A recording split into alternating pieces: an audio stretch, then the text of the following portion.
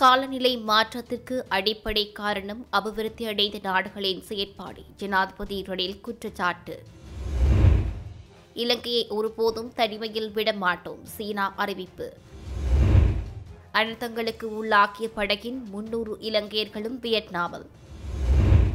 தவறானவர்களின் கைகளுக்குள் நாடு. டைட்டானிக் கப்பலின் நிலையே இலங்கைக்கும். மொட்டுக்கட்சி எம்பி கவலை.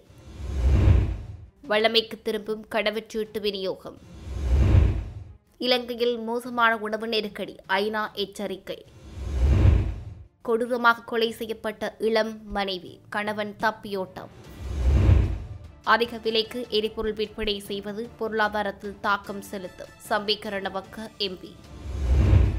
அபிவிருத்தி அடைந்த நாடுகளின் கட்டுப்பாடற்ற தொழில்மயமாதலே காலநிலை மாற்றத்துக்கான அடிப்படை காரணம் என்றும் இதன் விளைவுகளையே வறிய நாடுகள் அனுபவிக்க நேரிட்டுள்ளது என்றும் அதிபர் ரணில் விக்ரமசிங்க தெரிவித்தார். எகிப்தின் ஷாம் அல் ஷேக் நகரில் நடைபெற்று வரும் காலநிலை மாற்றம் தொடர்பான COP27 மாநாட்டில் உரையாற்றிய ரணில் விக்ரமசிங்க போதுமான நிதி இல்லாததால் வறிய நாடுகள் எதிர்கொள்ளும் பிரச்சினைகள் அதிகரித்து வருவதாகவும் குறிப்பிட்டார். இதன் விளைவாக இந்த நாடுகள் தங்களின் மக்களின் வாழ்க்கை தரத்தை பாதுகாக்க போராடும் அதேவேளை பொருளாதார ரீதியில் முன்னேறவும் போராடுவதனால் இந்த நாடுகள் இரட்டை ஆபத்தை எதிர்கொண்டிருப்பதாகவும் அவர் சுட்டிக்காட்டினார். எனவே வளர்ச்சியடைந்து வரும் நாடுகளுக்கு ஏற்பட்டுள்ள இழப்பு மற்றும் சேதங்களுக்கு இழப்பீடு வழங்கும் வகையில் தமது நிதியை இரட்டிப்பாக்குவதன் மூலம் அபிவிருத்தி அடைந்த நாடுகள் கிளாஸ்கோவில் வழங்கிய உறுதிமொழியை நிறைவேற்ற வேண்டும் என்றும் ரணில் விக்ரமசிங்க கோரிக்கை விடுத்துள்ளார். இலங்கையில் இருந்து சென்ற வேளை மூழ்கிக் கொண்டிருந்த கப்பலில் இருந்து மீட்கப்பட்டவர்கள் அனைவரும் தாம் இலங்கை தமிழர்கள் என்று தெரிவித்துள்ளனர். மியான்மர் கொடியுடன் கனடா செல்லும் நோக்கில் இவர்கள் சென்றதாகவும் எனினும் நவம்பர் 5ஆம் தேதி தெற்கு கடற்கரையில் வுங் டவுனில் இருந்து 258 கடல் மைல் தொலைவில் இருந்து கப்பலின் இயந்திர அறை வெள்ளத்தில் மூழ்கியதை அடுத்து கப்பல் மூழ்கும் நிலைக்கு சென்றுள்ளது. இதனால் கப்பலில் பயணித்த 303 பேரின் நிலைமை கேள்விக்குறியானதாகவும் இந்த நிலையிலேயே ஜப்பானிய கப்பல் ஒன்று கடலில் இருந்தவர்களை மீட்ட நிலையில் அவர்கள் தற்போது வியட்நாமில் தங்க வைக்கப்பட்டுள்ளனர். இந்த கப்பலில் 264 ஆண்களும் 19 பெண்கள் மற்றும் 20 குழந்தைகள் பயணித்ததாக தெரிவிக்கப்படுகின்றது. இதேவேளை இந்த இலங்கையர்கள் வான ஊர்தி மற்றும் மியான்மருக்கு சென்று அங்கிருந்து படகு மூலம் கனடாவுக்கு செல்லும் போதே அவர்களின் படகு அனர்த்தத்துக்கு உள்ளாகியுள்ளது. நாங்கள் அனைவரும் இணைந்து கட்டிய டைட்டானிக் கப்பல் தவறான கேப்டன் கைக்கு சென்றதால் அந்த கேப்டன் அதீதமான நம்பிக்கையில் சென்று கப்பலை பனிப்பாறையில் மோதினார் என்று ஸ்ரீலங்கா பொதுஜன பெரமுனவின் நாடாளுமன்ற உறுப்பினர் வீரசுமண வீரசிங்க நேற்றைய தினம் நாடாளுமன்றத்தில் தெரிவித்துள்ளார். டைட்டானிக் கப்பலில் ஜாக்குக்கும் ரோஸுக்கும் இடையில் இருந்த காதல் தொடர்பை போல் மொட்டுக்கட்சிக்கும் ஐக்கிய தேசிய கட்சிக்கும் இடையிலான காதல் தொடர்பில் பிரதிபலனாக மொட்டுக்கட்சி அழிந்து ரோஸ் மாத்திரம் உயிர் தப்பினார். உயிர் பிழைத்த ரோஸ் தற்போது காதல் பயணமாக எகிப்துக்கு சென்றுள்ளார். அரசாங்கத்தின் அழிவும் பொருளாதாரத்தின் அழிவும் இலங்கை தாயின் அழிவும் சரியாக டைட்டானிக் கப்பலுக்கு நேர்ந்த அழிவை போன்றது எனவும் வீரசுமண வீரசிங்க குறிப்பிட்டுள்ளார். ஐக்கிய மக்கள் சக்தியின் பாராளுமன்ற உறுப்பினர்கள் 7 பேர் அரசாங்கத்துடன் இணைந்து கொள்வதற்கான பேச்சுவார்த்தையில் ஈடுபட்டுள்ளதாக தெரிவிக்கப்படுகின்றது. எதிர்வரும் அமைச்சரவை மாற்றத்துடன் கூடிய வரவு செலவு திட்டத்தின் போது இந்த குழு அரசாங்கத்துடன் இணைந்து கொள்ள உள்ளதாக குறிப்பிடப்படுகின்றது. நாட்டின் கடன் மறுசீரமைப்புக்கு தமது அரசாங்கம் பூரண ஆதரவை வழங்கும் என்று இலங்கைக்கான சீன தூதுவர் குய்ஷென்கோங் தெரிவித்துள்ளார். நீதி ராஜாங்க அமைச்சர் சஹான் சமசிங்க சந்தித்த சீன தூதுவர் இதனை தெரிவித்ததாக நீதியமைச்சு தெரிவித்துள்ளது. இரு நாடுகளுக்கும் இடையிலான நீண்டகால உறவுகளை வலுப்படுத்தி இலங்கைக்கு தொடர்ந்தும் ஆதரவளிப்பதாக அவர் தெரிவித்துள்ளார். இதற்கிணங்க இலங்கையை ஒருபோதும் தனிமையில் விடமாட்டோம் என்று சுட்டிக்காட்டியுள்ள அவர் நெருக்கடி நிலையில் இருந்து இலங்கையை மீட்பதற்கு தொடர்ச்சியான ஆதரவை வழங்குவதாக நீதி ராஜாங்க அமைச்சருடன் நடைபெற்ற சந்திப்பில் உறுதியளித்துள்ளார். இலங்கையில் மோசமான உணவு நெருக்கடி குறித்து ஐக்கிய நாடுகள் சபை நேற்றைய தினம் மீண்டும் எச்சரித்துள்ளது. அத்துடன் அவசர மனிதாபிமான உதவி தேவைப்படும் மக்களின் எண்ணிக்கை 3.4 மில்லியனாக இருமடங்காக அதிகரித்துள்ளது என்றும் ஐக்கிய நாடுகள் சபை குறிப்பிட்டுள்ளது. இலங்கையில் உள்ள 22 மில்லியன் சனத்தொகையில் 1.7 மில்லியன் மக்களுக்கு உதவி தேவைப்படுவதாக கடந்த ஜூன் மாதம் ஐக்கிய நாடுகள் நிறுவனங்களில் மதிப்பிடப்பட்டிருந்தன. இந்த நிலையில் நேற்று கொழும்பில் உள்ள ஐக்கிய நாட்டு அமைப்பினால் வெளியிடப்பட்ட கூட்டறிக்கையில் உணவு தேவைப்படுபவர்களுக்கு உணவளிக்க 79 மில்லியன் டாலர்கள் திரட்டியதாகவும் எனினும் ஏழைகளின் எண்ணிக்கை அதிகரித்து வருவதால் கூடுதலாக 70 மில்லியன் டாலர்கள் தேவைப்படுவதாகவும் கூறப்பட்டுள்ளது. தொடர்ச்சியான 2 பருவ காலங்களில் மோசமான அறுவடை, அந்நிய செலாவணி பற்றாக்குறை போன்ற காரணங்களினால் இலங்கையில் உணவு பாதுகாப்பின்மை வியத்தக அளவில் அதிகரித்துள்ளது என்றும் அந்த அறிக்கையில் கூறப்பட்டுள்ளது. தெற்காசிய நாடான இலங்கையில் கடந்த ஆண்டு இந்த காலப்பகுதியில் 13.1% இருந்த வறுமை விகிதம் இந்த ஆண்டு 25.6% இருமடங்காக அதிகரித்துள்ளது.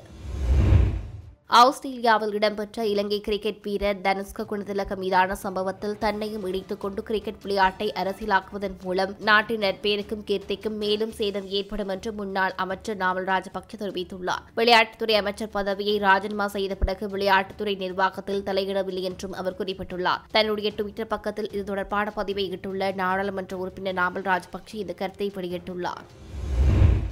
கடவுச்சீட்டு விநியோக நடவடிக்கை இன்று முதல் மீண்டும் ஆரம்பிக்கப்பட உள்ளதாக குடிவரவு குடியகல்வு திணைக்களம் அறிவித்துள்ளது. அதற்கமைய பத்ருமுல்லையில் உள்ள குடிவரவு மற்றும் குடியகல்வு திணைக்களத்தின் பிரதான அலுவலகத்திலும் நாடளாவிய ரீதியில் உள்ள அனைத்து பிராந்திய காரியாலயங்களிலும் கடவுச்சீட்டு விநியோகம் வழமைக்கு திரும்ப உள்ளதாக தெரிவிக்கப்படுகிறது. கணினி முறைமை கோளாறு தற்போது சீரமைக்கப்பட்டுள்ளதன் காரணமாக கடவுச்சீட்டு விநியோகம் இன்று முதல் மீண்டும் ஆரம்பிக்கப்படும் என்று குடிவரவு மற்றும் குடியகல்வு திணைக்களம் தெரிவித்துள்ளது. இந்த நிலையில் குடிவரவு குடியகல்வு திணைக்களத்தில் கணினி கட்டமைப்பில் ஏற்பட்ட தொழில்நுட்ப கோளாறுகளால் அதன் சேவைகள் இடைநிறுத்தப்பட்டமை குறிப்பிடத்தக்கது.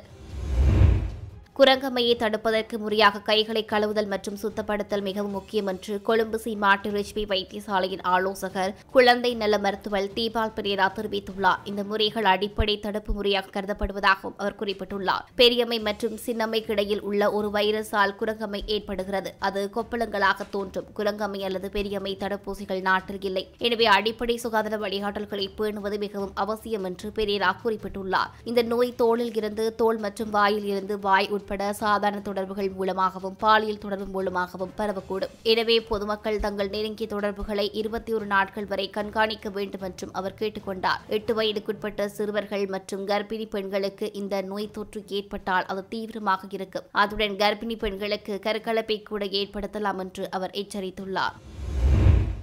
உலக சந்தையின் விலையை விட அதிக விலைக்கு எரிபொருளை விற்பனை செய்வதன் ஊடாக எரிபொருள் பயன்பாடு குறைவடைந்து நாட்டின் பொருளாதாரம் மேலும் வீழ்ச்சியடையும் நிலை ஏற்படும் என்று பாராளுமன்ற உறுப்பினர் பாட்டாளி சம்பிக்கரணவக்க தெரிவித்துள்ளார். பாராளுமன்ற அமர்வில் கலந்து கொண்டு உரையாற்றும் போதே அவர் இதனை குறிப்பிட்டுள்ளார். பணவீக்கம் குறைந்திருப்பதாக அறிவிப்புகள் கடந்த வாரத்தில் வெளியாகின. இந்த பணவீக்கத்தை அடுத்த வருடத்துடன் பார்க்கும் போது அடிப்படை தாக்கம் காரணமாக அடுத்த வருடம் இந்த பணவீக்கம் என்பது குறைவடையும். எரிபொருளின் விலை குறைவடைந்ததன் காரணமாகவே இம்முறை பணவீக்கமும் குறைவடைந்துள்ளது. 2022 ஜனவரி மாதம் அளவில் சகல எரிபொருள் பயன்பாடுகளையும் பார்க்கும் போது 11,142 மெட்ரிக் டன் எரிபொருள் பயன்படுத்தப்பட்டுள்ளது. அக்டோபர் மாதம் நாளொன்றுக்கான விநியோகமானது 5,516 மெட்ரிக் டன்களாகும். இதனை வேறு விதமாக கூற வேண்டுமாயின் பெட்ரோல், டீசல், மண்ணெண்ணெய் பயன்பாடு என்பது சரியாக 150% குறைவடைந்துள்ளது. இது இந்த நாட்டின் பொருளாதாரத்துக்கு மேலும் பாதிப்பை ஏற்படுத்தியுள்ளது.